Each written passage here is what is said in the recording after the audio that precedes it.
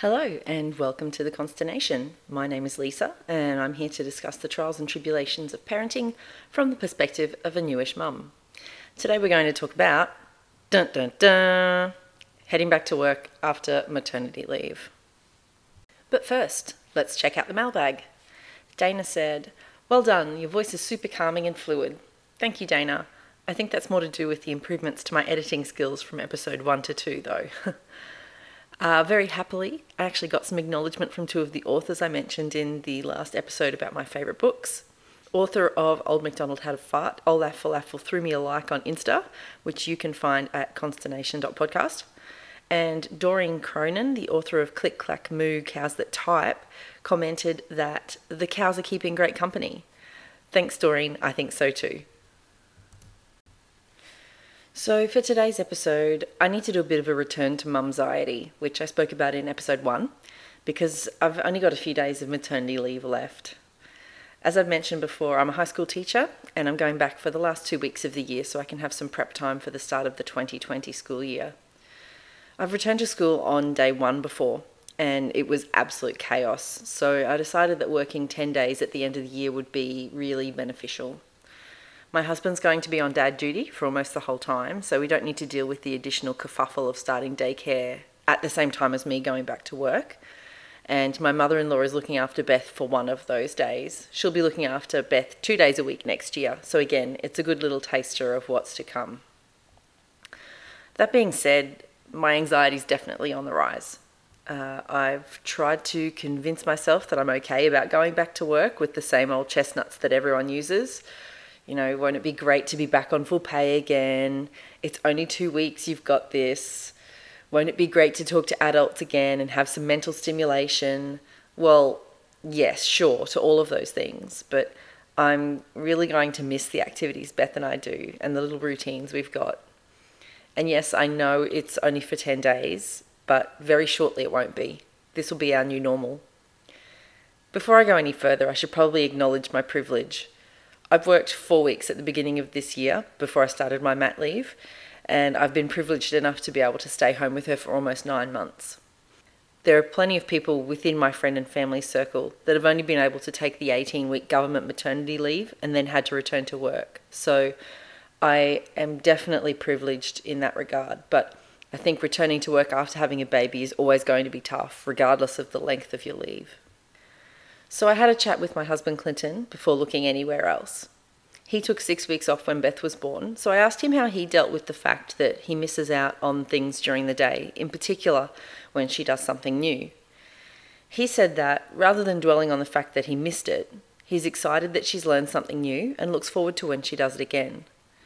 I thought that was actually a pretty great example of glass half full thinking, and that helped me see that maybe a lot of my anxiety might just be about perspective. That I shouldn't be as concerned about me missing things, but be happier about her learning and practicing her new skills so that I can see them the next time she does them. So what resources and tips have I been able to find? Well, a lot of websites that I've seen talk about the logistics of returning to work. Fortunately, as I've already explained, Beth is going to be looked after by family for these 2 weeks, and we've already got childcare lined up next year. So this probably isn't as much of a concern for me. Cope.org.au mentions something I hadn't considered though, which is that you'll likely be going back a different person to when you were last at work. You're likely to have developed more skills like better time management, more empathy, or new organisational skills, and these can really be a great asset for you on your return. Some of the best resources I found actually were about dealing with anxiety about returning to work in general after any period of absence. I think a lot of people actually feel this, that Sunday night dread about going back to work the next day, even if you love your job, can be really hard to manage. Between 2016 and 2018, I had a non-teaching secondment where I was writing curriculum resources. So to be honest, I've felt this kind of anxiety before returning to the classroom before, most recently last year. Happyful.com had a really great article which had 5 steps to beat back to work anxiety. Before reading the article, I'd actually already started to do this, by having a to-do list for this week so that I won't have as many things on my mind next week. And also by doing things like checking my work email. There were almost 1,500 emails that I had to go through when I did it yesterday. So that's one less daunting and time-consuming thing to do when I walk back in next Monday. The second step was to think long-term, to think about what's worked for reducing anxiety around the workplace in the past, or to figure out your anxiety trigger.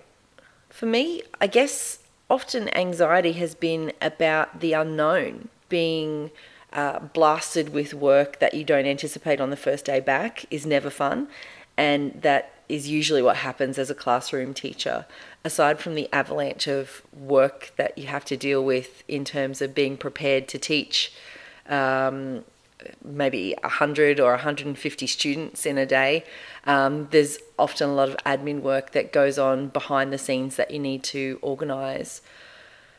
So this time around, I'm trying to have information about what I'm walking into and plan to try and spread things out across my week rather than trying to be a machine and get everything done as quickly as I can. I've always been a list maker, even more so since I've been a mum, and so that'll work for me next week. The third step is to take care of your body, particularly regarding food. This one's always a tricky one for me, but I'm really going to try my hardest to eat nourishing foods over the next few weeks. The fourth step is to switch off and relax. In my first year of teaching, I learned that I don't work effectively at home, so for me there's always a pretty clear definition between home and school. I normally turn the music up nice and loud on the drive home, but if the drive's a bit stressful, I still need time to decompress when I get home, so I guess I already have an awareness about this one. Also, my anxiety means that at times this step is particularly hard for me, and I'm already having some issues with falling asleep at night. I'm really going to make an effort to have a no phone rule once our bedtime routine started, and to make sure I ask for help or talk to people if I need it. The fifth and final step is to consider why you're feeling like this. For me, I think it's as simple as the fact that Beth and I have barely been apart since she was born. Being her mum is the best job I've ever had. I genuinely love spending time with her, watching her play and learn and grow. She makes me laugh, she surprises me, and she entertains me with her cheekiness and tenacity. It's healthy that Beth and I have a strong attachment, but I guess it comes down to the fact that I don't want to miss anything. When she's at daycare next year, I know they'll send me updates during the day, and I'm sure my husband can do the same thing. I already spoke to you about what Clinton said about looking at it from a slightly different perspective. So I guess that is going to have to play into my thinking a little bit more as well. This step is probably going to have to be a bit of a work in progress. So if you've got any mantras or ideas for this step in particular, send them my way. So that's my feelings about heading back to work. I've popped some links to the articles I mentioned along with this episode, but as I said, I'd love to hear what your return to work tips and tricks are. You can drop me a line and let me know via email, consternation.podcast@gmail.com, or via Insta, consternation.podcast. I'll give you an update on how I've gone in my next episode.